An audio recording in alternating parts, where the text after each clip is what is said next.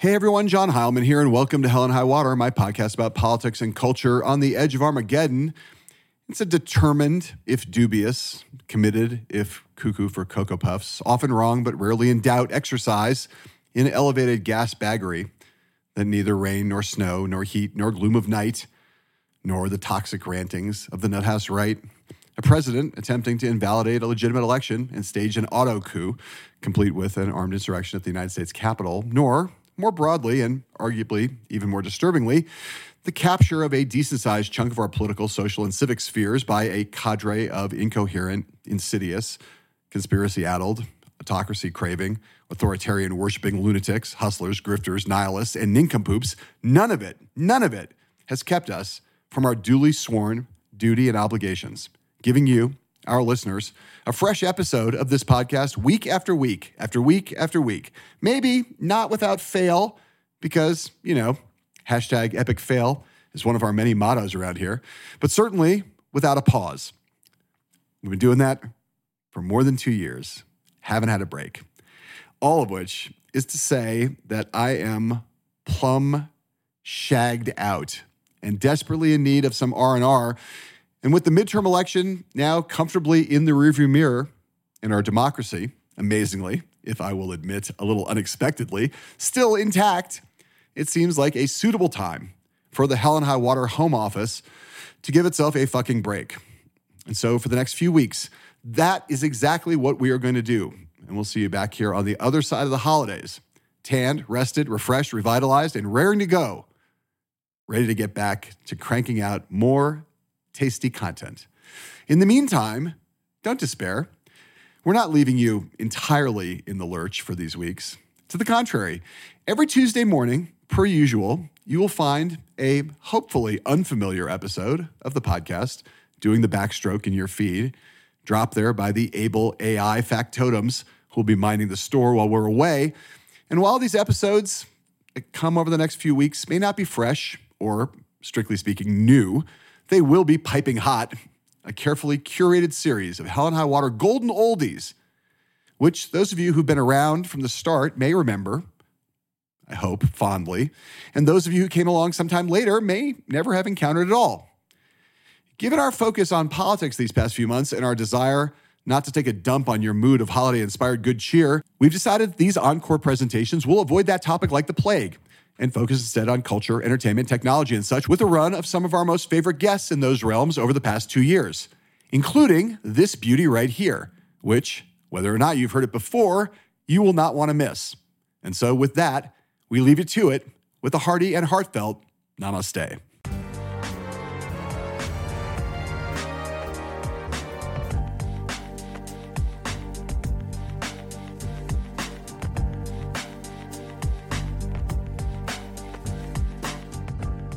Hey everyone, John Heilman here, and welcome to Hell and High Water, my podcast for the recount, with big ups to my pal RZA, the presiding genius over the sound of Wu-Tang Clan and producer of our dope theme music. There have been a lot of books this year dealing with Donald Trump in his final days, months, really his final year in the White House, and all the chaos, calamity, near cataclysm that resulted. You got Mike Bender's book, there's Phil Rucker and Carol Leonnig, and of course Bob Woodward and Bob Costa, that one-word title that says it all. Peril. All these books talking about Trump and the threat to democracy that he posed and still poses. All books you should read, for sure, if you want to understand where we've been and where we're going. But none of these books were more telling or more compelling about Trump and the threat that he posed and poses than a new tome just came out, an insider account that illuminates an earlier phase in the Trump administration, a book that deals with Donald Trump as a foreign policy president, Donald Trump's adventures and misadventures on the world stage, and the Ukraine scandal that led to Trump's first impeachment and was a vivid omen of what we would see just a couple years later when Trump attempted flagrantly to subvert American democracy in the 2020 election and in its aftermath leading up to the insurrection on January 6th. The name of this book is There Is Nothing for You Here, Finding Opportunity in the 21st Century. And I'm pleased to have with us on the show today its author, the one and only Fiona Hill. The state of our union is contested. We're at one of those junctures where action is necessary. And if we stand by and just watch the way things are unfolding, it'll be too late to do anything about it as we see our democracy slip away.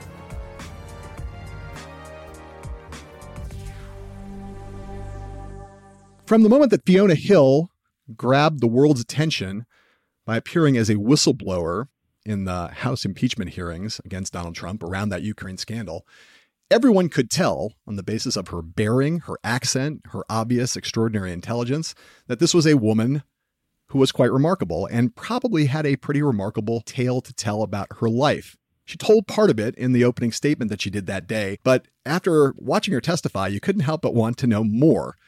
And that is a big part of the story that Hill tells in her book, There's Nothing for You Here. Her rise from deep, deep in the English working class in Northeast England, with no strings to pull, no chits to cash in, no family connections, and very little money. An extraordinary rise, unlikely, and it's just kind of mind-blowing in a lot of ways if you know anything about Britain in the late 70s and early 80s. She rises to the commanding heights of academia in America at Harvard University at the Kennedy School of Government. After she leaves there, she ascends into the elite ranks of the American foreign policy establishment. She runs a bunch of stuff related to U.S. and Russia at the Kennedy School. She goes on from there, becomes the director of strategic planning for the Eurasia Foundation, goes on to the Brookings Institution, and then she makes her way directly into government, becomes the National Intelligence Officer for Russia and Eurasia at the National Intelligence Council, working for the Director of National Intelligence from 2006 to 2009 under George W. Bush. Goes back, does some stuff outside government for a little while, and then, crucially, at the beginning of 2017, she joins the Trump administration, becomes Deputy Assistant to President Trump and Senior Director for European and Russian Affairs on the National Security Council as Donald Trump comes into office. Now, Fiona Hill knew that in Donald Trump we had a very untested, potentially unpredictable, likely tempestuous, almost certainly destabilizing, and potentially dangerous President of the United States on the world stage. So she joins the administration kind of self-consciously intending to be a guardrail, someone who could be a stabilizing force, someone who knows what they're doing. And with a lot of other people who came into that administration thinking, we'll see what we get from Trump. How bad could it really be? What Fiona Hill's book tells us, and what she talks to us about on the program today, is that it was worse than she could have possibly imagined.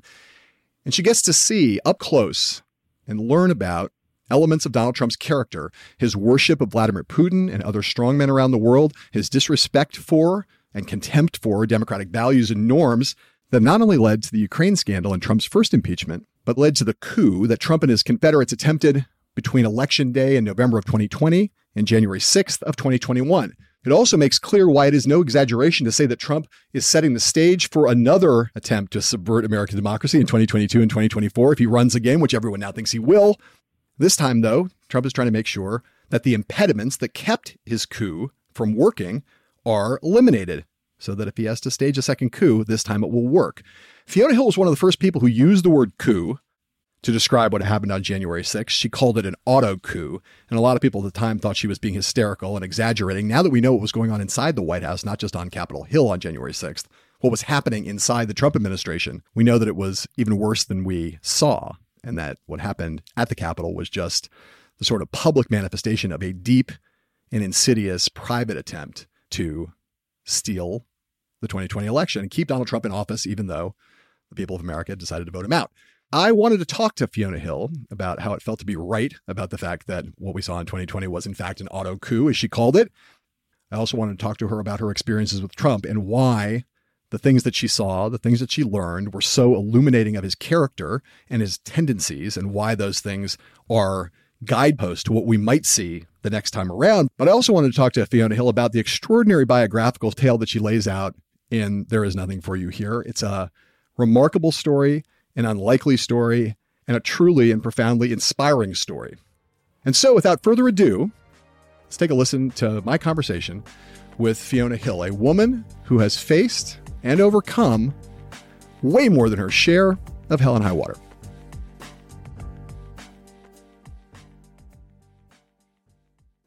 President Trump, you first. Just now, President Putin denied having anything to do with the election interference in 2016. Every U.S. intelligence agency has concluded that Russia did.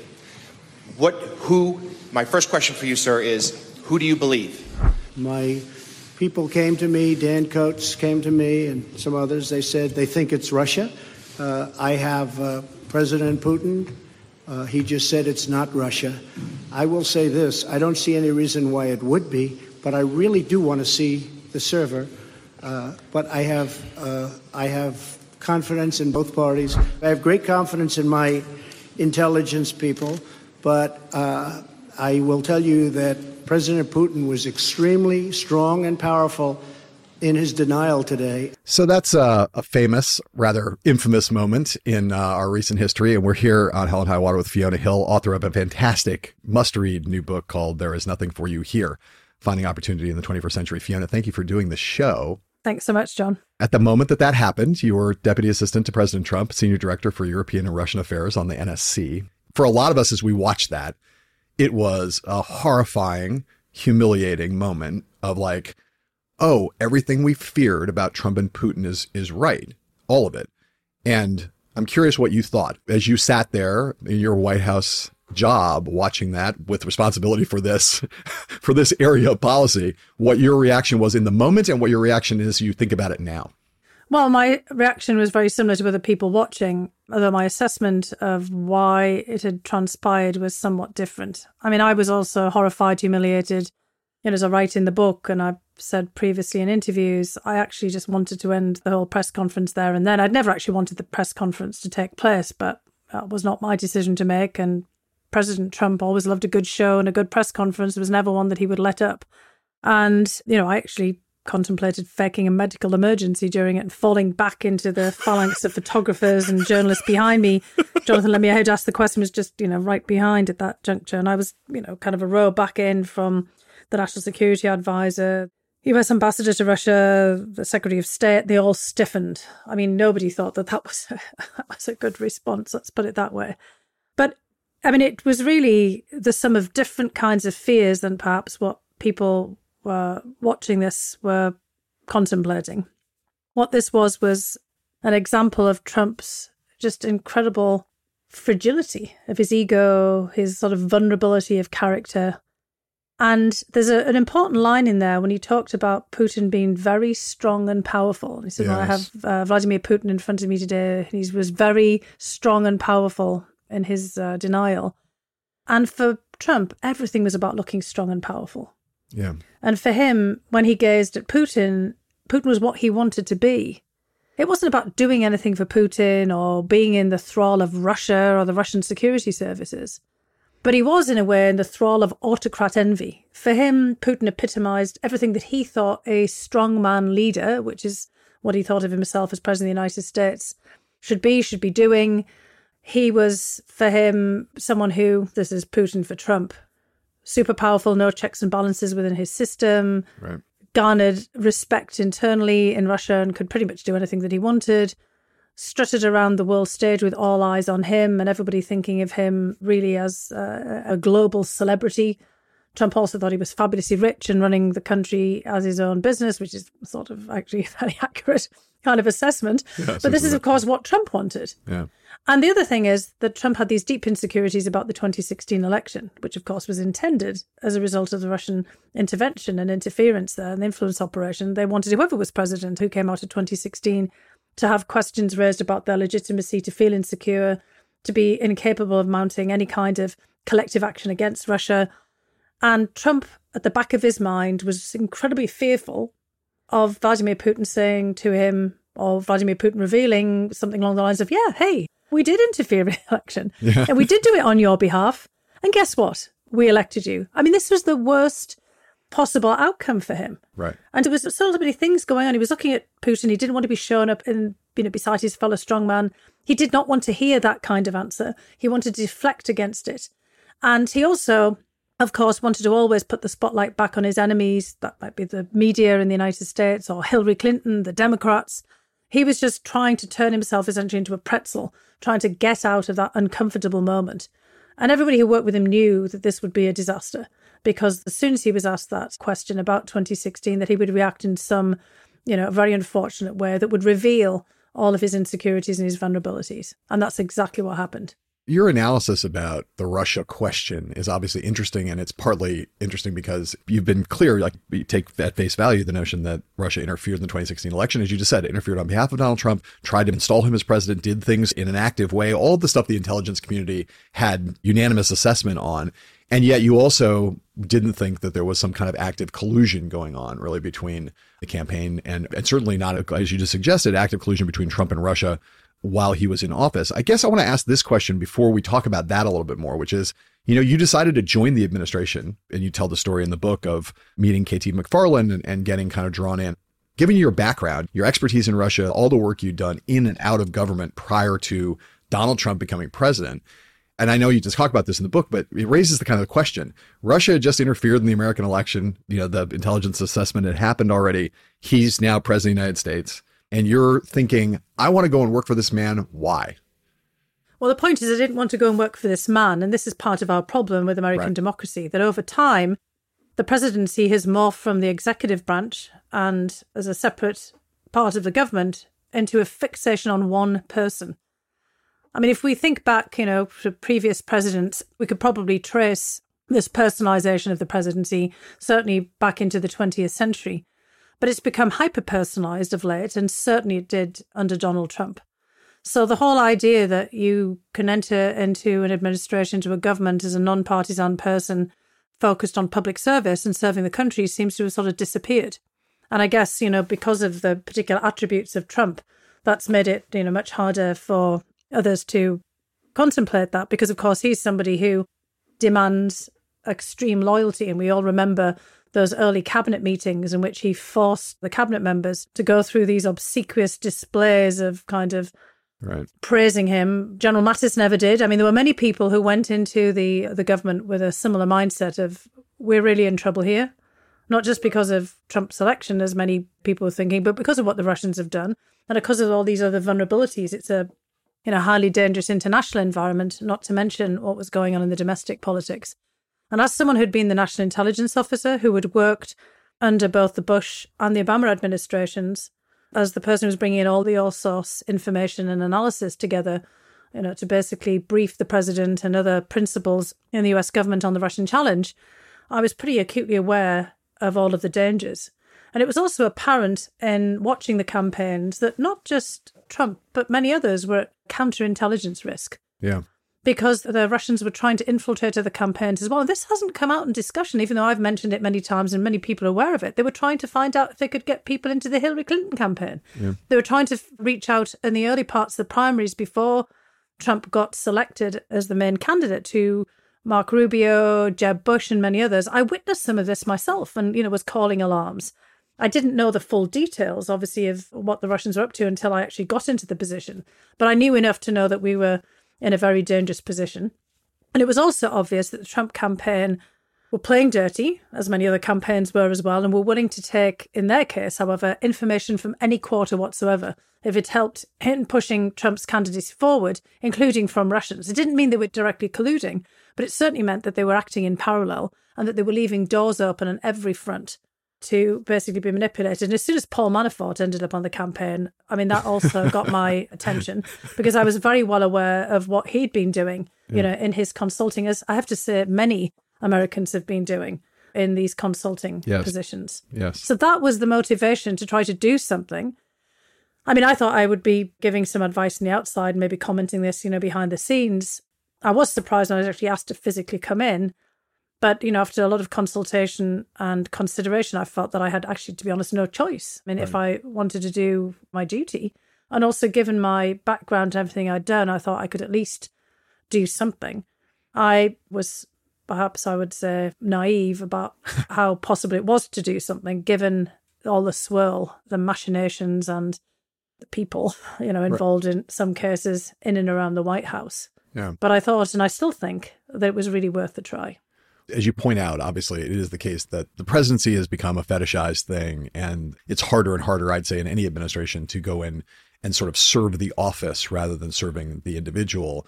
You had to know that given Trump's demonstrated propensities for monomania and egomania and narcissism, that those things were not secret by the end of 2016. And you had to know that that secular trend towards the fixation on the man, not the office, was going to be accelerated and it was going to be exaggerated under Trump.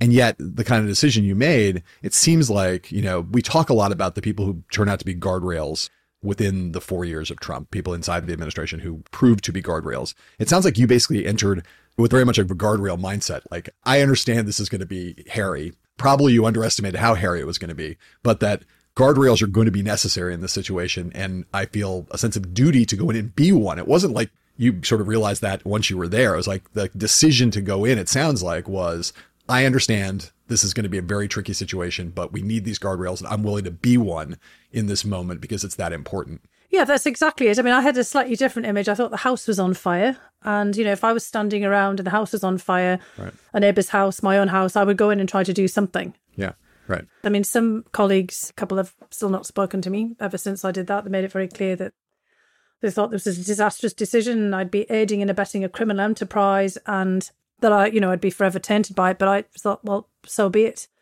Because, it was one of those moments where you have to kind of stand up and try to do something. And at that point, I was focused on the threats to US democracy from Russia. Yeah, right. And it's, as we've talked around this and, by Helsinki, it was quite obvious that a lot of the threats were coming from inside because Trump himself was just so vulnerable. He was actually much worse than I anticipated, to be frank, because I was somewhat agnostic on the fact of whether this was always the real him during the campaign. Yeah. And then, of course, as soon as I got inside, I saw that, in fact, the private and public Trump were pretty much one and the same. And that, he didn't become more presidential as he said he would be, right, in that kind of sense once he was in office. Well, and as many people hoped and prayed that he would be. I mean, the office really has changed. There's never been a person who's gone into the presidency in my 30 years of covering this and in all the reading I've ever done about it, which pretty much covers every president that's ever sat in that office. There's never been one that hasn't been changed by the office. That was just an assumption that even if you thought Trump was dangerous and racist, and even if you thought he was a budding autocrat at the extreme end of that, at the end of 2016, now let's remember where people's heads were, there was still discussion. Could he just be a kind of nonpartisan deal maker? He had kind of bucked Republican orthodoxy. He might go in and maybe this guy would just be a businessman. And people were praying that that would be true. But everyone assumed that the office would change him, at least on the margins, because the responsibilities are so grave, the pressure is so much. No one's ever been unchanged by the office. And you're basically saying, nope, office had no effect on him whatsoever. Yeah. I mean, I had those thoughts as well. And I know that, I've talked to an awful lot of people who had voted for him because they thought he was a businessman, because he was a pragmatic deal maker. They were fed up with the establishment. Yep. They wanted somebody to make change. Some of my own relatives voted twice for Obama and then for Trump, because in the same idea that there would be hope, there would be change. He wasn't of the party. He was not a Republican. He wasn't bogged down in all these kind of party politics or previous experiences of government. He would come in with a fresh look. Well, he did come in with a fresh look, but the look was from the vantage point of somebody running their own private business. And, in my observations, he very much seemed to be someone who thought he'd acquired the United States, acquired the White House and the Oval Office, of another of the properties or another of the businesses, and was going to run it according to the way that he ran things previously. Yeah. And this wasn't from running a government. And he didn't understand what the government institutions did. He wasn't interested in them. He thought, for example, that the whole of the National Security Council was a large secretariat, kind of a big office building to push money around. I think he took the title Secretary of State and Secretary of Defense literally. These people were, in fact, secretaries of some description. And, the basic thing is once everybody started to work, in the cabinet, they became his staff. Everybody was his staff. And his view of the presidency was it was one man above everyone else. And he articulated that very clearly in the public sphere as well. But as I said, he changed the idea of the presidency as much as anything else. It's an incredible thing. And I guess I'm curious about the kind of personal element of this here, which is in the first few months of 2017, you're very quickly confronted with the reality of what this guy is like. And you tell these stories in the book, in particular, the way he treated you. You were talking about how he basically treated Jim Madison and Rex Tillerson as if they were secretaries in some way. Both of them were older white men. You were not an older white man, and you were treated in some pretty horrifying ways. I'd love for you just to tell a couple of those stories to give people a sense of what it was like. And we'll talk a little bit more about your history in the next part of the podcast. But, you had a very incredible intellectual pedigree, inside, outside government, and you walked in there and he treated you as if you were hired help, basically, right? So talk about that. Yeah, well, I was nobody. I mean, it wasn't even, perhaps even a walk-on part. It was basically like being the back office. As far as Trump was concerned, even with the senior cabinet officials, everybody was the staff in one of his properties. There was sort of a hierarchy. And people that he didn't know, may as well have been, if you think of a property, the cleaning staff or somebody with a walk-on part that he might otherwise not have noticed. So from the very beginning, he paid no attention to me whatsoever from the very first encounters. The first time when I came into the Oval Office, didn't even look up. I was introduced, but it wasn't like he registered. On the second effort, where Katie McFarland, who had actually asked me to come on board, and who was Deputy National Security Advisor, somebody who'd been on his campaign and somebody else, who knew him fairly well. We came into a meeting. Many of the cabinet was sitting there in front of the Oval Office, in front of the Resolute desk, including the Secretary of State and a number of other people. Katie brings me up to the desk and says, Mr. President, this is Fiona Hill, Dr. Fiona Hill. She's your new senior director for Russia. She's written the most fabulous book on Vladimir Putin. She's the expert.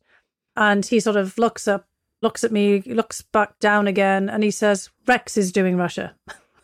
Rex being Secretary Tillerson, who was kind of sitting and looking at me. And of course, I'd met Secretary Tillerson when he was CEO of ExxonMobil in a very different capacity. Yeah. And he kind of gave me a sort of faint smile and we met eyes, and then that was that. And I said, okay, Rex is doing Russia. But it was also fairly dismissive of Rex at the same time. Yes. But it was clear that I was not, in the same category. And it just went on from there. And then on another occasion, very soon thereafter, he thought I was part of the executive secretariat, to type up some of the meeting. One of the jobs of a national security official as senior director is, in fact, to take notes and to do quite a lot of secretarial work, it has to be said. But again, it was clear he had no idea who I was and nobody reintroduced me. And it just went on from there. And so for the entire 2.5 years that I'm there, I'm pretty convinced that Trump had no idea who I was, in spite of the fact that I was in meeting after meeting after meeting. And something that just kind of proved this is recently when I've been out and about with the new book, he actually issued a statement. Yeah. It was kind of a very belated job performance review, starting off the Fiona Hill was dreadful at her job, terrible at her job. And then actually, in fact, underscoring everything that I'd said, that he had no idea who I was, even though I'd been in pictures and all of these meetings. And then at the very end, then he called me a deep state stiff with a nice accent. So, there was an upside to this, but it just proved the very point that for most of the time, the man has no idea who is around him, what their functions are, and he doesn't care. And he doesn't think he needs to care. I would say deep state stiff with a nice accent would be a pretty decent epitaph. Like, that's not a horrible thing. That's pretty good. Not a horrible thing. No, I have it on a T-shirt now, thanks to my husband, who thought it was pretty funny for Halloween. It's quite good. I just like the fact that, according to the book, there's a moment where, in one of the stories you tell, where he says, hey, darling, are you listening? Are you paying attention? That was during the secretarial moment where I didn't realize he was actually speaking to me, because it didn't, kind of in the context, it didn't make sense. Yeah, I mean, it wouldn't have made sense, right? I mean, I imagine in all your time in the White House, you'd never been called darling before. And although I've never worked in the White House, even in the press office, I've never been called darling, strangely enough. I mean, so that would have been a first for you. It would have been a first for, I would guess, a lot of women, certainly in the 21st century. Anyway, kind of amazing. Look, we started talking about Trump's fetish with Putin and autocrats and strongmen around the world. And I want to discuss your analysis of the 2016 story for a moment, as it still proves kind of applicable, right? I mean, George Stephanopoulos does the first major television interview with Christopher Steele out last week. Steele, of course, is the former MI6 British intelligence officer, spy, who famously put together the so-called Steele dossier that laid out a bunch of kind of uncorroborated but damning intel that suggested that Trump's campaign had conspired with the Russians to influence the result of the presidential election against Hillary Clinton back then. The dossier obviously been a matter of enormous controversy and speculation since it became public in early 2017. I want to play now a little clip of Christopher Steele, whose voice we have long wanted to hear. He talks about the Steele dossier a little bit and how it relates to a larger set of issues about Trump's relationship with Russia and about Russia in general. So let's listen to that.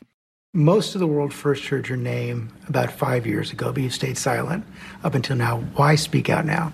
I think there are several reasons. I think the first and most important is that the problems we identified back in 2016 haven't gone away and arguably have actually got worse. And I thought it was important to come and set the record straight. So, this documentary that George did is on Hulu now. I have not actually watched the whole thing, but I've seen some of the clips that they put out. That's one of them.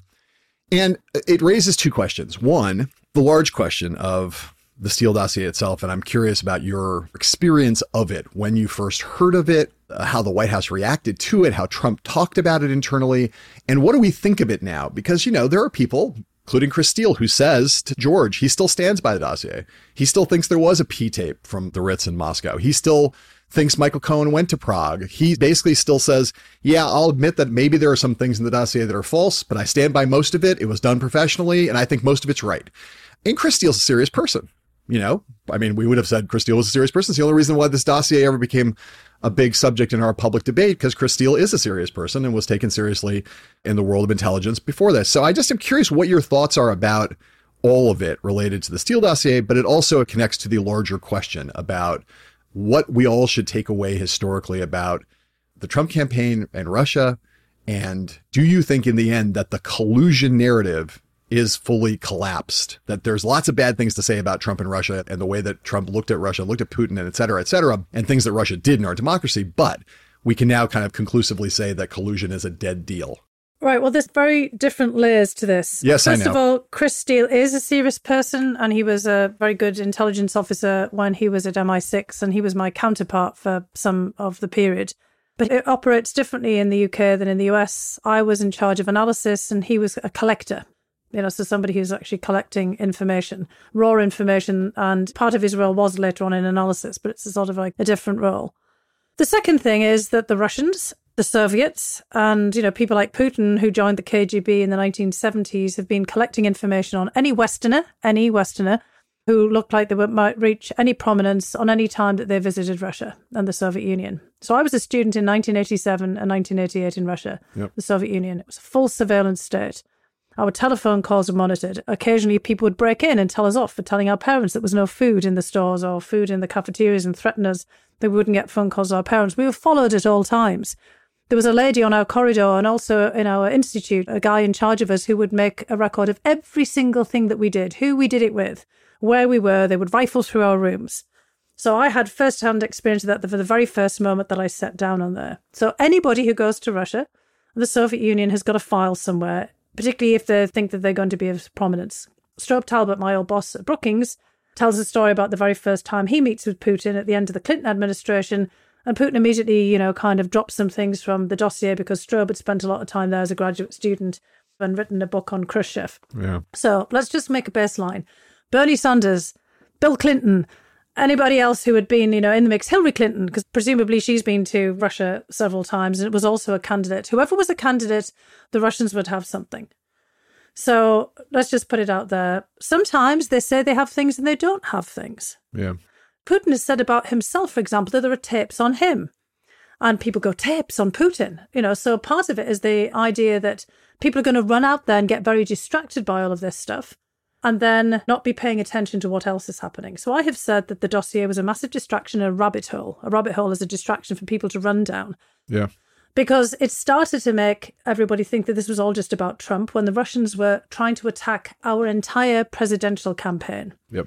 Absolutely 100%, Trump was a massive counterintelligence problem. But so, frankly, will be anybody else who has set foot in Russia and has done things that they wouldn't like everybody else to know about. But the other thing about Trump is Trump's done an awful lot of things all over the place that we know are scandalous and outrageous. And we have some tapes, Access Hollywood tapes, that we actually know are there anyway. We've heard them and people have talked about them. We also know that he hid his tax returns and it's taken his niece, who's now being sued by him, to reveal all of those. It wasn't the Russians who revealed his IRS returns. There are so many things we could go on and on about Trump. Women who have come forward and said that he sexually assaulted them. Yep. There are so many cases going on here that, probably for the Russians, it would be a question of, gosh, what have we got that isn't out there anywhere that people are all over the place? Right. And again, if Hillary Clinton had been the president, you can be sure that there would be all kinds of things coming out because they'd already hacked and released her emails to embarrass her in front of, basically the whole world. Yes. So my point is, this became a massive distraction. And it sucked up an awful lot of oxygen in the media and elsewhere. The dossier. Yes, the dossier. Just like the emails as well, because everybody poured all of the content of the emails, rather than thinking, hang on a second, what are the Russians doing here and why are they doing it? Right. So it became about individuals rather than this full frontal assault on our democracy, on our election system, and on that particular presidential campaign. And we were uniquely vulnerable to that. And one effect that the dossier had was that President Trump then decided the intel community was his enemy because that dossier was scoured over by the FBI. It was also kind of basically briefed to him and told him by John Brennan as the head of the CIA. And, just some of those elements were not true.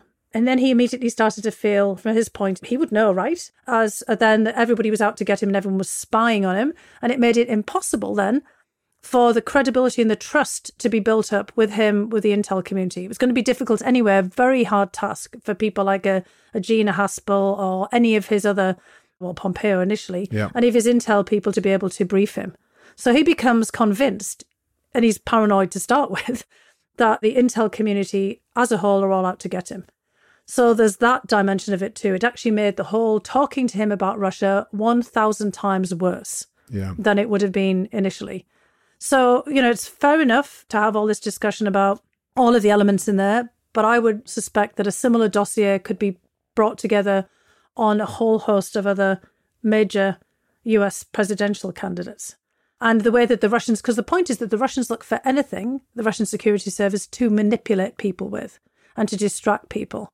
And President Putin and the intelligence services are thrilled to bits, basically, that they have been given credit for electing a US president. Right. And one of my most memorable moments was when the Russian ambassador to the United States looked me in the eyes and said, "So, are you telling me that the United States has become a banana republic and you think that we really elected your president?"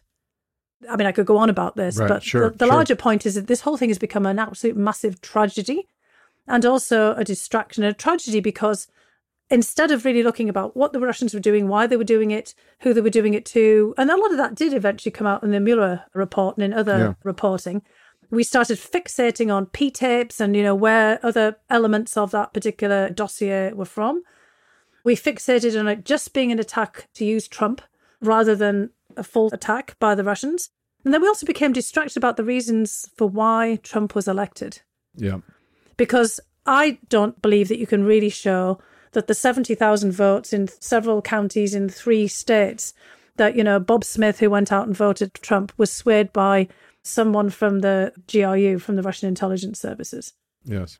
I mean, I think you can say that the Russians certainly had an influence. They messed about in all of this. But there were deeper currents and deeper problems in the United States polity and society and the economy that the Russians had exploited and taken advantage of, but they were there and were driving the 2016 election. And for 4+ years, we just fought about what Putin might have done or not done with Trump, or what Trump might have done with Putin.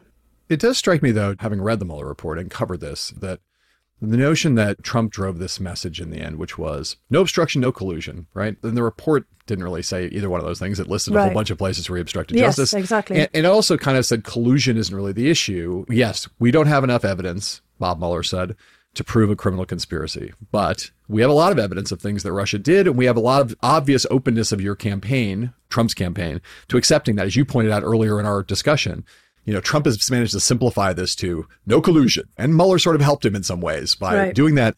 But it seems to me the broader point still stands, which is that Russia was engaged in the way that it was engaged. We all accept that. And that there was an unusual, I would say, by the standards of any presidential campaign I've ever heard of or covered, there was an unusual degree of receptivity on the part of people around Trump in that campaign to that help. So a thing that every other campaign I know of in the past, if they had been offered dirt in the way that the Trump campaign would not have accepted it, would have reported it to the FBI. I think it's kind of missing forest for the trees to get hung up too much on the collusion narrative. And just as you said in the course of those years you were there, that the fact that Trump was not acting on behalf of orders from Vladimir Putin doesn't mean that the things he was doing didn't help Vladimir Putin. That's exactly the point. You've laid it out perfectly, John. That's exactly the issue. And the thing is, we got all hung up. That's what I meant by the dossier being a rabbit hole and a source of distraction, because people were so hell-bent on trying to prove or disprove elements of it, rather than looking at exactly the points that you said. So if the Mueller report had started from a premise not of being driven by the dossier or the noise about the dossier, for example, or looking just at the issue of collusion in that kind of narrow sense, but it looked about what the Russians had done and started from that premise, I think we would have got to exactly where you say. And it's no doubt whatsoever that Trump was a massive counterintelligence risk. No doubt whatsoever. And I think what we should have been doing was looking for ways in which we can avert that problem in the past. Make it very clear that campaigns shouldn't be open to accepting dirt from foreign sources. Yeah. Although the super PACs are a problem too, because there's so much. I mean, that dossier was paid for, initially by opposition research. And we should be having some soul searching and public discussion about the state of our political campaigns, because it's very easy for the Russians to, which is what they did, draft in behind. It's like one of those pelotons in the Tour de France, and they're kind of like coming in behind the guy in, the yellow vest and drafting in, to sort of take advantage. And we needed to get them out of our campaigns, but we opened the door to let them in there as well. And Trump was holding the door open. He's like, come on in. With some of those air traffic controller wands going, get in the door, come on. Exactly. I mean, the infamous, where are those emails, Russia? I'd love to see them about Hillary Clinton's emails. I mean, from his perspective, look, he even said it publicly. He didn't see any problem with playing dirty. Right. Yeah. And again, that's the nature and the state of our politics. And that's what's undermining our democracy. And the Russians just take advantage of that. Well, we will come back to that discussion a little later on in the podcast, but I want to take a break right now. And when we get back on the other side of this, I want to talk a little bit more about your kind of amazing, extraordinary, and somewhat inspiring background, which takes up a lot of the book. It's not just a story about your time in government. It's a time about your story of how you got from where you started, a place that would not have necessarily been a natural starting point for the journey that led you to the highest levels of the American government when you were born and raised in the north of England. I want to talk about the Fiona Hill bio when we come back at the end of this break here on Hell and High Water with Fiona Hill, author of There Is Nothing for You Here, Finding Opportunity in the 21st Century. We'll be right back.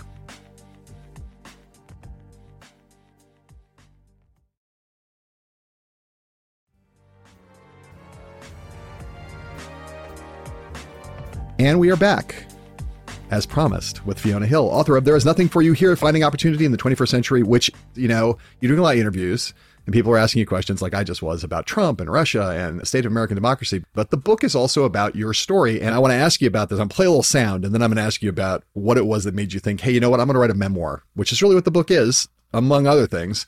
So let's play this sound. This is Fiona Hill kind of introducing herself to the world on television at the first Trump impeachment hearings in November of 2019. I'm an American by choice, having become a citizen in 2002. I was born in the northeast of England, in the same region that George Washington's ancestors came from. Both my region and my family have deep ties to the United States.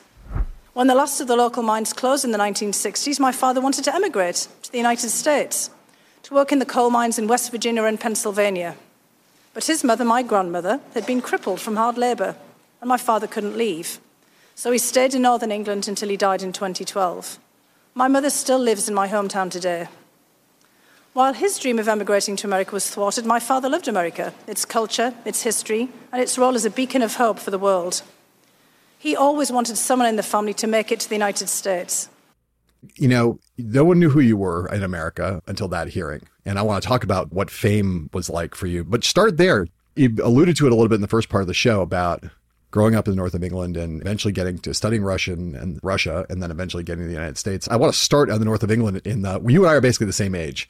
And so children of the Reagan and Thatcher eras, right? Talk a little bit about that, because you make an observation in the book about how Thatcher was obviously a revolutionary figure in Britain and changed the society and the economy in many ways for the better, but in some ways planted a bunch of seeds that have kind of led to some bitter harvest as we sit here now in 2021. And the same, I would say, in America. And you make this observation. I'd love you to talk about what it was like growing up there and what you saw, and then how it kind of took us to where we are today. Yeah, I mean, what you see and what you experience are two different things, right? Because you start off having experiences, you're just living your life. As you said, you and I kind of children of the same era. For a long time, you're not really kind of aware that you're part of something larger than yourself. You're just part of your family, and you're kind of trucking along until suddenly something jolts you into a realization. I actually describe in the book when I was 13, when I first realized that I was working class, which sounds a bit preposterous because here I am growing up in a mining community. All my family have been miners. My dad had actually lost his job quite a long time before in the mines and had become a hospital porter in the local hospital, really at the very bottom of the economic rung there as a unskilled manual labour. And I never really kind of thought about this in any particular detail because everybody around me was pretty much the same. And then I went on a school exchange to Tübingen in southern Germany that was organised by my entire region. So there were kids from all kinds of different backgrounds and different schools there, including private schools. And the first kind of get-to-know-you session of all the kids who were going to go to Tübingen, I get asked these three questions. Where are you from? I mean, obviously I was from County Durham, the larger region, but the very specific town, and my hometown of Bishop Auckland was kind of known as being pretty much sort of down at heel, that it had been a pretty prosperous town. But by the time this was like late 70s, all the industry was starting to close down. And this was, even just before Margaret Thatcher came in, there was kind of long decline, because after World War II, in the process of trying to reconstruct the country after the economic devastation of being cut off from the rest of the world for the entirety of the war, British industry was struggling and the private sector owners couldn't rebuild it, so they'd been taken over by the government. So the coal mines had all been nationalised, the steelworks, the shipyards, the railways, it was all British steel or British coal or British this. Well managed, at least in terms of professional managers, but still run by the state. And all of it was kind of falling apart. The second question was, what does your father do? And my dad had been a miner and now was a hospital porter. I mean, he'd gone downwardly mobile rather than upwardly. Yeah. And the third question is, what school did you go to? And I went to a comprehensive school, and one that kind of had a reputation for not being very good, even within the county. And so all these three questions, I immediately discovered that people were looking at me strangely, and some of the girls from private schools in particular would pull back and just not want to pay attention to me. And I realised, hey, I'm part of this kind of blue-collar working class, and this means that I have my place, and that there's all these expectations about who I am and what I would most likely not do. So that's kind of when you start to see things. Yeah. You've experienced this, it's just part of your life. And then suddenly you start to see that things are not quite what you've been experiencing. There's different vantage points. And I start to then become really attuned to what's happening around me, because everything was starting to close. And as Margaret Thatcher came in 1979 and into the early 80s, she tries to privatise the commanding heights of British industry that were already not doing very well. But she's a revolution. She sees that this needs to be, to cut off the cancer, to sort of heal the body, because the heavy industry is just dragging the country down. Things are unprofitable. They're not really well run, even though they've got the technocratic managers. Certainly not for a new modern era where the economy is already changing. You've got technology, automation already starting to come in. And Britain is just not competitive. Yeah. And so she gets into, of course, a huge struggle with organised labour. The north of England is all organised labour and all big industries. In fact, the whole north of England is one big version of the Soviet Union, as I come to see later on, in terms of, smokestack industries and workers and peasants kind of basically being part of this state-owned enterprise. In that whole period, moving through from middle to high school, pretty much every industry in my town closes down, mass unemployment. And by the time I left school in 1984, trying to think about what to do next, the unemployment crisis is just crippling, and 90% of kids who leave school have nothing to go on to and might end up being unemployed for years before they actually find a job. And that's the period where the title of the book comes from, There's Nothing for You Here. Yeah. Because my dad basically says to me one night as we're kind of walking back, I worked in a local pub to earn some extra money, and my dad would come and walk me back after closing time because I got caught in a fight because lots of people were drowning their sorrows in alcohol. And my dad said, well, look, if you're going to go on and do something with your life, you're going to go to college. He was hoping I would. He said, you'll have to go somewhere else to find a job because there's nothing for you here, pet. And it was sort of a feeling in that period of just lack of prospects, lack of opportunity, and just terminal decay and decline. All the popular culture was infused in it. And I mean, you would have had a similar experience depending on where you were growing up in the United States at the same time. Yeah. I write in the book that one of the most famous songs of 1981 was a song by a group called The Specials called Ghost Town. Yeah. And it's actually in the top 100 of British songs a couple of years ago during kind of COVID. Right. The Guardian voted it number 2. It's like exactly the most cheery song. Yes. The top 100 of UK hits. And I don't think it was quite such a big hit in the United States, but it was really encapsulating this idea that everyone's town had become like a ghost town. All of, the shops and everything being closed down. I will say for the record that my preference, if you're going to go down that path, is a town called Malice by the Jam. There you go. If we're going to do that. And I'll tell you also, I was thinking about this just because I know you were on Morning Joe the other day. I was on a podcast with my friend Joe Scarborough, which ended up somehow devolving into a debate that I thought you would appreciate, a debate between the Sex Pistols versus Joy Division. And I was like, do we have to really choose between these? I was wearing a Joy Division t-shirt at the time. And so I was like, do I have to choose? I don't really want to have to versus, but I don't know. What's your view? Joy Division versus Sex Pistols. What was more important in your youth? And I'm asking because you talk about your Doc Martens and ripped jeans in the book. I would say Joy Division because I was a little young for the Sex Pistols. Yeah, I remember obviously the impact that they had, but they were already splitting up by the time I really kind of came into my music sensibility. But look, that was all indicative. I mean, look, the great music of the 70s and 80s come out of massive decline. Dark. And, the feeling of the culture breaking down, the Sex Pistols, kind of God Save the Queen, never mind the bollocks. I mean, this is all about the whole culture coming under these stresses and strains from deindustrialization. Because the communities that had grown up around all these industries all break down as well. And the hierarchy of British society comes under strain. Well, yes. And you think about, not to go too far down this path, although we could, all of that sound that comes out of Manchester, basically throughout the entire 80s, I think Joy Division is kind of the spawn for all of that. But all of that is all product of deindustrialization, and all of it is the sound of the North, right? And it's working class. I mean, not all of it is. I mean, you have the Clash, and others who are like actually pretty aristocratic and yes, all the rest of it. But they were making that great music as well. But most of these big bands are working class. And some of them, like the Specials, are really revolutionary because they bring in black and white Brits, and ska. In the big cities where you had immigration and racial tensions are starting to rise as well. The early 1980s is the rise of the kind of the white supremacist groups, the skinheads, the British National Party and others. And you start to get racial violence with heavy-handed policing. It was just all the things that we've been seeing, in the United States as well. Again, I really could go all day on this because, just ska itself in the introduction of ska into British music in that era is like what it's all about. But so your dad says, there's nothing here for you, pet. And, there's a lot of people who have their parents say to them, there's nothing here for you. If you're going to make anything of yourself, you got to get out. And those people don't get out. They've got the anvil around their ankles. And yet you're off to the races. You're off in Russia. You've decided that Russia's important. You've decided that this is what you want to study. It's history. It's Russia. You end up in the former Soviet Union. You end up then across the pond at the Kennedy School of Government at Harvard. On one level, it's just like, wow, what a great story. Rags to riches, not riches, rags to very limited prospects to the sky's the limit. Let's put it that way. How do you account for that? What's the thing that sets you apart from, I would say, 99.9% of your generational peers who were dragged down by circumstance, by economic determinism, by cultural determinism, by a sense of hopelessness in the face of there's nothing for you here, which is what a lot of people heard. And they went, okay, fuck it. I got heroin. You took a different path. And I'm curious what it is that inspired you and led you to where you are now. I think a lot of it was timing and luck, honestly. Not just hard work and all the other things that people think is one of the elements of success. But it was also education. In the timing, it's not just the sort of timing of Russia and starting to study Russian against the backdrop of the peak of the Cold War and war scares in the 1980s that were also a major feature of that era of Reagan, Gorbachev and Thatcher.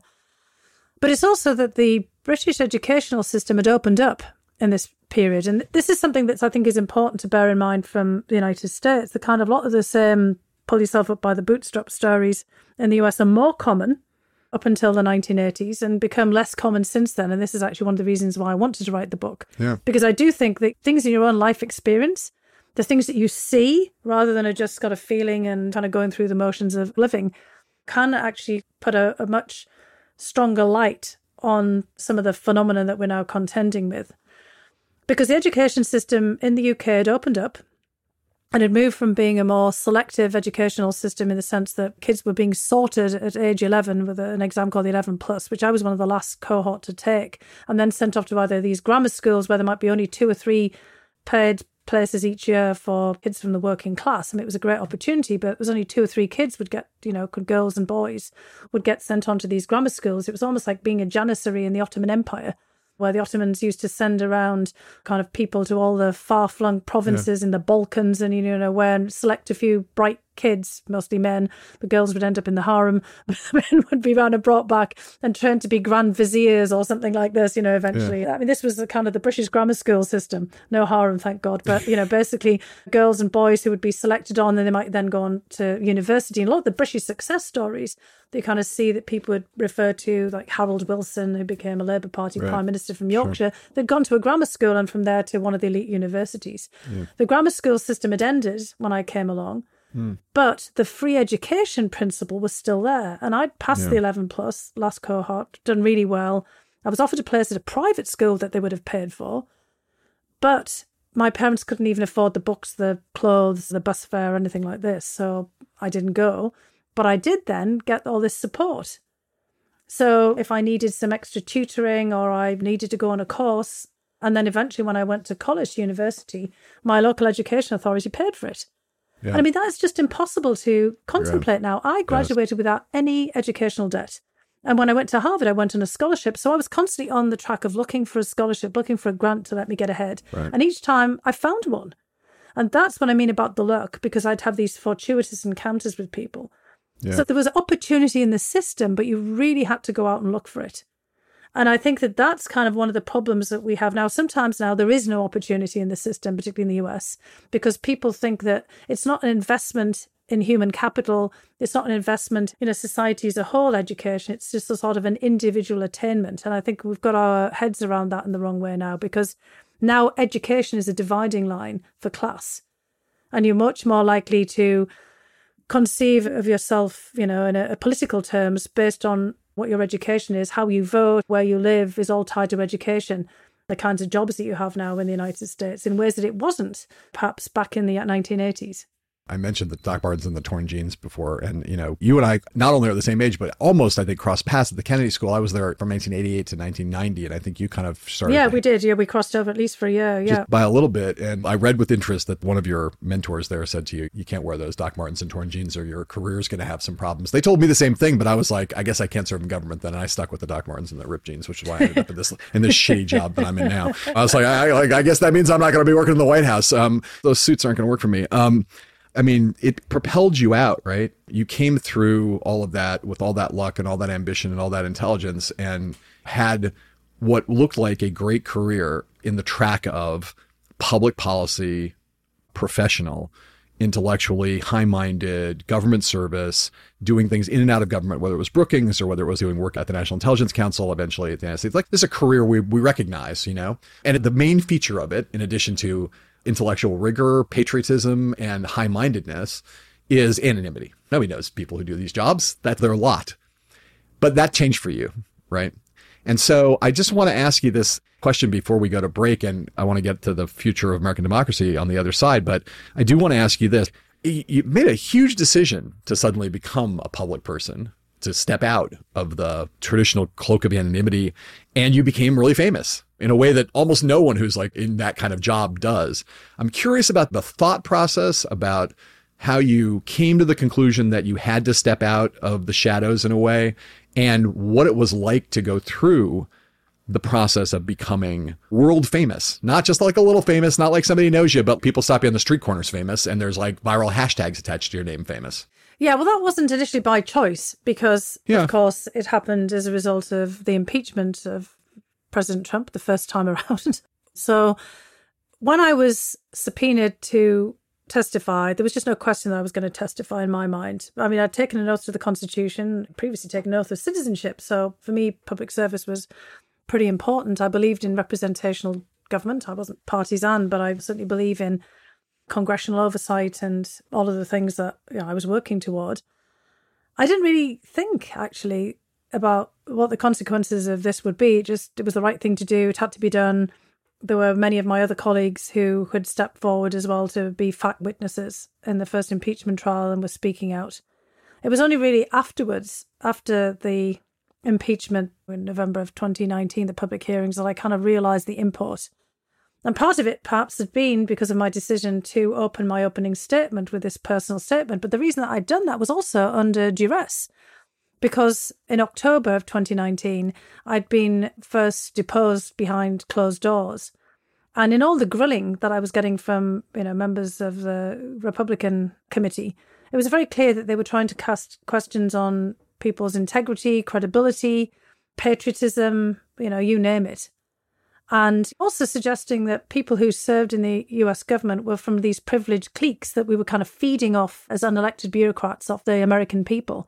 And I thought, right, I'm just not having any of this. This is just too much. And especially as an immigrant and as somebody who's, worked so hard to do what I'd done, and I had very strong reasons for why I wanted to serve in government, to push back against the Russians. And I was deeply disturbed about the fact that national security was just out the window and this was all just private, personal politics and power games that people were playing.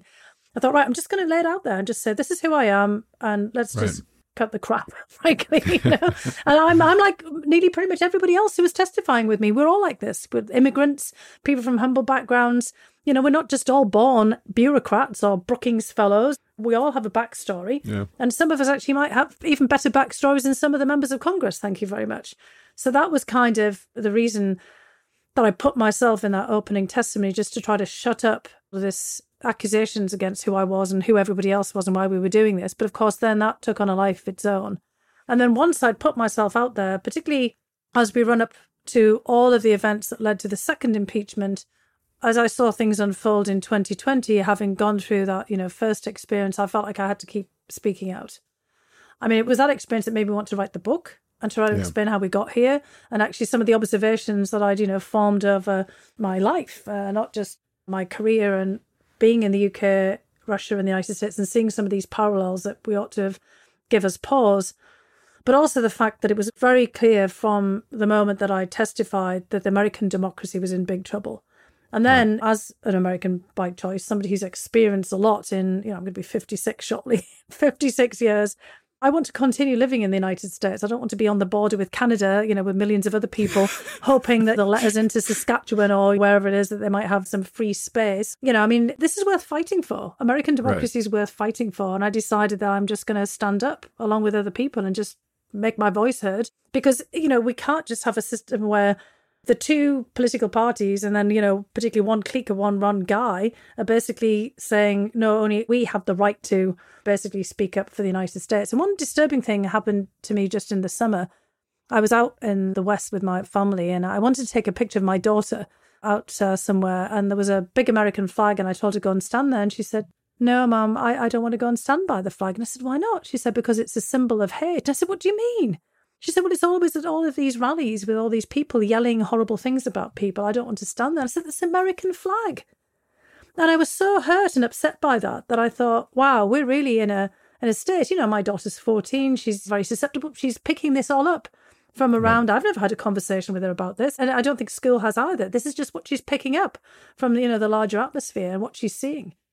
That is actually a good spot for us to take a break because I do want to talk about that larger atmosphere and the challenges that our democracy is facing, including the aftermath of January 6th. But first, like I said, we need to take a quick break and play some ads.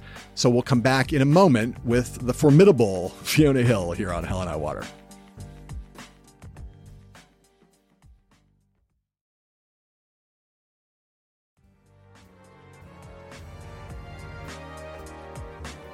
And we are back with Fiona Hill here on Hell and High Water. Fiona, we have talked about your past, including your time at the White House under Trump, where you acted as a guardrail within the administration, self-styled guardrail. And now I want to play a clip of someone who wasn't really that, really didn't want to be that, although he ended up, for various reasons, doing the right thing on January 6th. And that would be former Vice President Mike Pence. Now, in retrospect, he's singing a slightly different tune about January 6th. So let's take a listen to what he said just the other day. I know the media wants to distract from the Biden administration's failed agenda by focusing on one day in January. They want to use that one day to try and demean the character and intentions of 74 million Americans who believed we could be strong again and prosperous again and supported our administration in 2016 and 2020. There were a lot of Republicans who were incredibly harsh and damning, and correctly so, about Trump right after January 6th. And then, a few days passed or a few weeks passed, and then they changed their tune. And now they're, we got to have Donald Trump. He's got to lead the party. He's a great man. But Mike Pence is just staggering, right?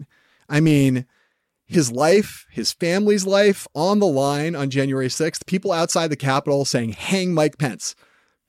Setting up a noose outside the Capitol, chanting they wanted to kill him, right? And Trump, for a period of time, was egging them on. And now Mike Pence is out there saying, hey, January 6th was just one ordinary day in January. Just another day in January, your usual kind of winter day in the Capitol. And all you media people are making too much out of this. And why are you guys smearing the good names of millions of Republicans? What a bunch of fucking bullshit. Anyway, look, Fiona, you were among the first people who said immediately in the wake of January 6th, you came out with a piece in Politico. You said, this is an auto coup. You put it in that story. You said it was the only thing you could call it when a president's trying to remain in office and, trying to use various means and mechanisms to stay after having lost a free and fair election. And now, all of a sudden, the world has kind of caught up to you and realized, a lot of people said, oh, she's exaggerating, she's hyperbolizing. Now it's like everyone's like, oh, yeah, that was an auto coup, obviously. So I guess I'm curious, how you feel about that. But more importantly, what do you make of what Trump is doing now? As you watch him maneuver and watch Republicans around him maneuver their way towards a future that might let some of the stuff that didn't work in 20 maybe work in 2024. Well, that's exactly it. He hasn't learned the lesson that, some of the Republican senators thought that he would learn in terms of actually ceasing and desisting what he's up to. He's exactly, as you're suggesting there, John, learned lessons about what didn't work for him and what he needs to do better to try to ensure that he's back in power again. And of course, he said he's never left power, at least certainly not legitimately, because he's still the president and Stop the Steal continues. So, what are we seeing? We're seeing efforts to repress voting, roll back voting rights, make it extraordinarily difficult for people who may be opposed to Donald Trump to vote, turning everything into a national referendum on him. It's all just kind of one big popularity contest. Basically make it very clear that congressional Republicans have to take extreme loyalty tests, and otherwise they will be kicked out. And I'm sure many of them are thinking, well, I don't really agree with Donald Trump, but better me than some loyalist who is completely on the Trump wagon, so I need to stay and I'll do whatever it takes to stay, even if it looks like I'm basically debasing myself or throwing my principles to the wind, as shockingly we're seeing rather a lot of them doing. And others just simply want to be in power. They can't see themselves in any other position, so they're like Scalise, kind of turning himself into all kinds of knots to try not to accept and affirm that Joe Biden happens to be our legitimately elected president. The efforts to try to oust the impartial, independent, even if they may be, Republican state secretaries. Everything that we're seeing here is a full frontal assault on US democracy. It's still that slow-moving, in plain sight coup. And it's even more of a coup now because it's coming from the outside. And there are armed elements, militias, January 6th showed all of this. I said, we are right there on that precipice now. We can pull it back, but it also will take, others from standing up at the very top there in Congress and the Senate to do so.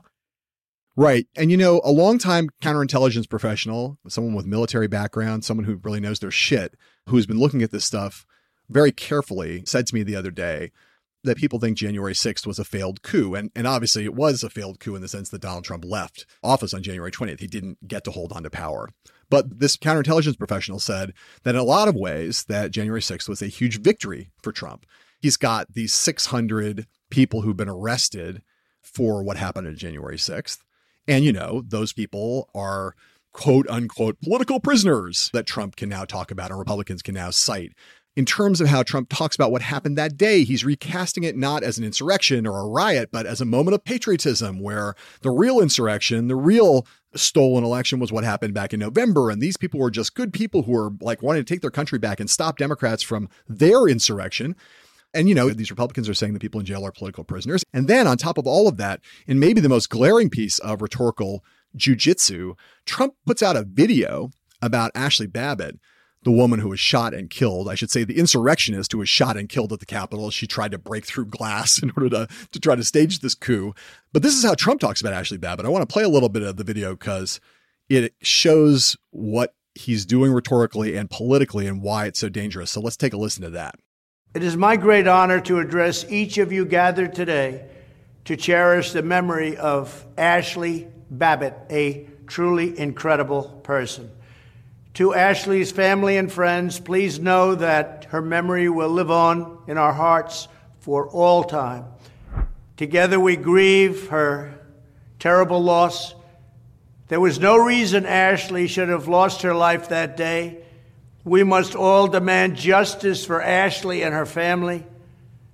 So on this solemn occasion, as we celebrate her life, I offer my unwavering support to Ashley's family and call on the Department of Justice to reopen its investigation into her death on January 6th. So that's basically Trump casting Ashley Babbitt, insurrectionist, as hero. And more than hero, as martyr. It's like she died for the cause. That's what that's about, right? That is a move we've seen in other countries. He is using it to inflame the base of his party. He's trying to cast a rallying cry around who killed Ashley Babbitt? Why was she killed? This woman, was just, again, in his light, one of these kind of patriots who's up there trying to fight for America. You have seen, Fiona, the way that authoritarians work and populist movements work in highly divided societies around the world. When you look at these moves by Trump, turning insurrectionists into political prisoners, recasting this woman, Ashley Babbitt, as a martyr. Does that ring familiar chords to you? And, put it in the context of what you see around the world and whether it's correct to say that this is just a page ripped straight out of the playbook of other populist autocrats trying to incite their foot soldiers to set the stage for something that could be not just very dark, but very violent. Absolutely. I mean, you can see this over and over and over again in every authoritarian society, the kind of creation of martyr myths. The Soviet Union had hundreds of them. Modern Russia, has kind of created them as well. And I just want to just make one point here, because, I mean, what you said, I just 100% agree with there. After the summit between Biden and Putin at Geneva, where they had their separate press conferences, learning the lesson from Helsinki and the dangers of having a joint press conference, Vladimir Putin was asked about human rights abuses in Russia and his clamp down on the opposition. He turned it right back at the United States immediately, talking about Black Lives Matter movement, because Russia and the Soviet Union have always exploited the United States racial divisions to cast us in the harshest possible light. And then he also made a reference about January 6th and political prisoners. So exactly honing right in on this. So not only is President Trump and the people around him myth-making and trying to use this for their political purposes, now we have a national security dimension, because others will do that too, to inflame the situation. So the fact that Putin honed in on that just underscores exactly what you've said, because this is the authoritarian's prayer book, and Putin wants to encourage it. Right. All the better. So, Fiona, I want to ask you one last question before we let you go. You were recently on The Circus, my show on Showtime, being interviewed by my friend and colleague, Alex Wagner.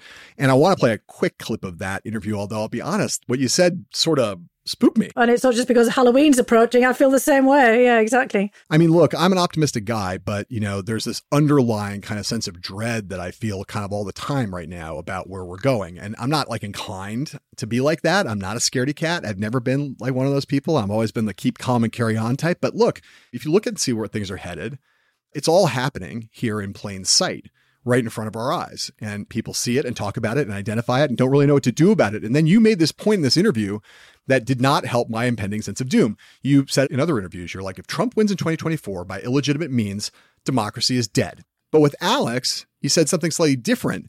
And as I said, to me, much darker. So let's play that part now. As someone who worked inside the Trump administration, what would it mean if he managed to get back into the White House in 2020? Well, democracy's done, if it's not fair. The next presidency of Trump will be based entirely on a lie, irrespective of how many millions of people vote for him. They will have been duped and, basically deceived into voting for a lie. The future of America and the future of democracy writ large are at stake here. I mean, what I heard there was you saying, if Trump runs in 2024 and gets elected, even if he gets elected in a landslide, you didn't use that word, but it seemed kind of implied to me. Your point seems to be that he will have won on the basis of a lie, that lie being the big lie. And if he wins on the basis of the big lie, that even if he won by a really large margin, in some ways, his victory would be democratically illegitimate, given the nature of the big lie that's really very much at the center of the appeal that he's making to voters and to his political persona as we head towards 2024. Exactly, because everyone will have taken on every lie that he's ever made, because that will be fine.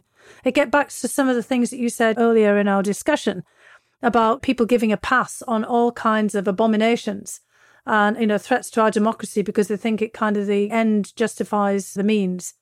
And that's exactly where we will be, because many of the people who are voting for him believe the lie because it's been given credence by him and people, like you said, like Vice President Pence, who that one day in January could have been his last day in January, last day of all of his life, for example.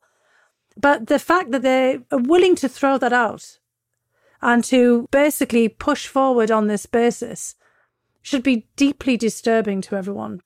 The United States, as I said in my opening statement, for me, it was a beacon. It was a beacon for people around the world. The United States will lose its international standing as well, just to be very clear. Maybe that doesn't matter to a lot of people domestically, but I would argue that for millions and millions of people who came in as immigrants, and most people in America have an immigrant in their background, they will be repudiating all of the things that their ancestors, their recent great-grandparents, parents all came here for. People like me came more recently for.